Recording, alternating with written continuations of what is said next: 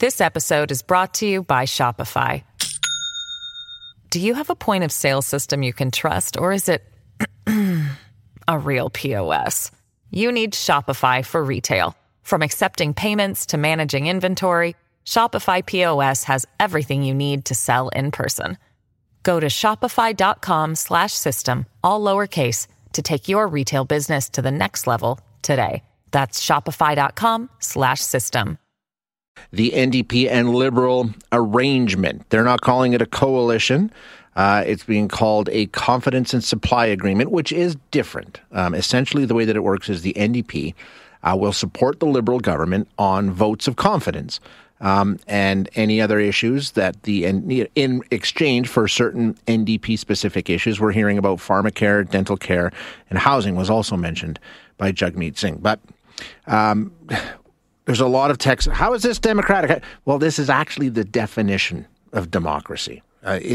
This happens in a lot of other places. It's happened in several Canadian provinces. In a parliamentary system, this is quite often how it works. Now, I understand people aren't happy about it, but to say it's undemocratic or it's illegal, no. I mean, it's fair. It's within the system. And in fact, as I say, it's pretty common. So let's get some details on how these arrangements come about, where we've seen them before, and what they might mean. We're going to chat quickly with Laurie Williams. Laurie is an associate professor and student advisor in the Department of Economics, Justice, and Policy Studies at Mount Royal. Laurie, thanks so much for joining us. Appreciate your time. Well, pleasure to be with you, Shane. Yeah, I'm just taking a look at the text line, and a lot of people saying this is undemocratic. We didn't vote for this. This is literally the definition of parliamentary democracy, right? Well, absolutely. And it's relatively rare in Canada, but formal coalitions exist in parliamentary systems all the time elsewhere. And as your newscast pointed out, this has happened as recently as 2017 in British Columbia. Yep.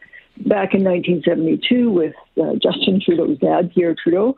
So not unheard of. I think probably for most people what this signals, for those who like minority governments, who like the idea of being able to hold government more directly accountable between elections, that possibility looks like it's been sort of shut down until 2025. And I understand that that's something that people would be concerned about. But it's not like the NDP can't decide to vote against the Liberals on other matters or challenge them or pressure them or oppose them in the House as they've done in the past.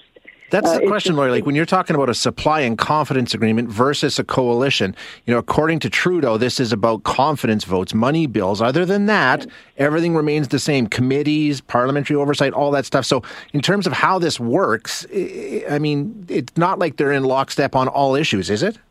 No, they aren't. There will be opposition coming from the NDP, but it's important that you mention committee because that could be one of the differences.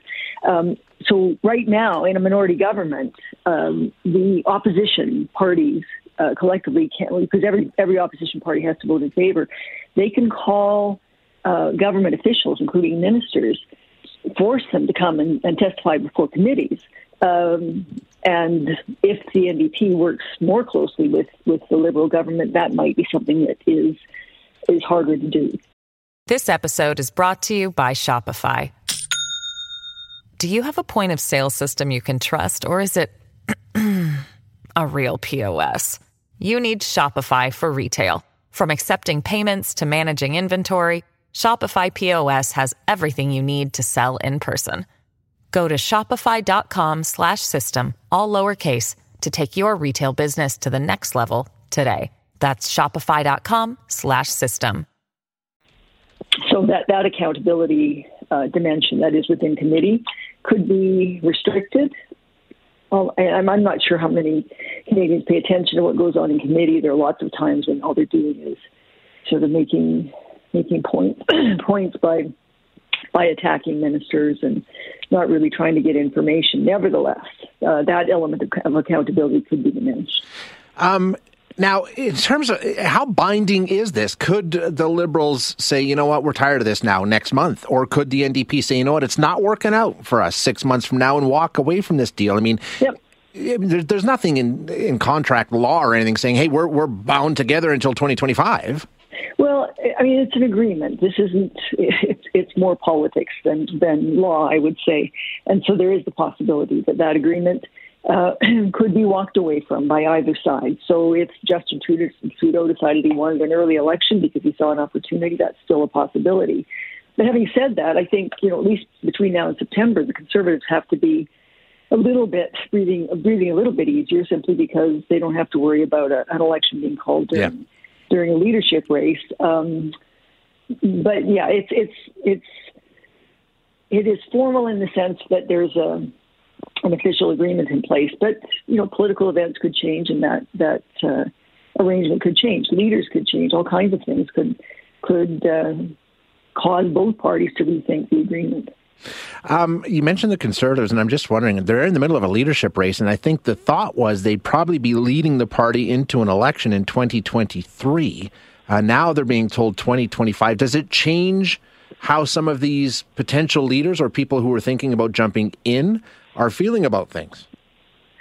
Well, it could change how voters are thinking about things as well. As we all know, Pierre Poilievre has been saying that he's running to be the Prime Minister of Canada, and that becomes a sort of a longer term thing with or at least a commitment to retain this agreement until 2025.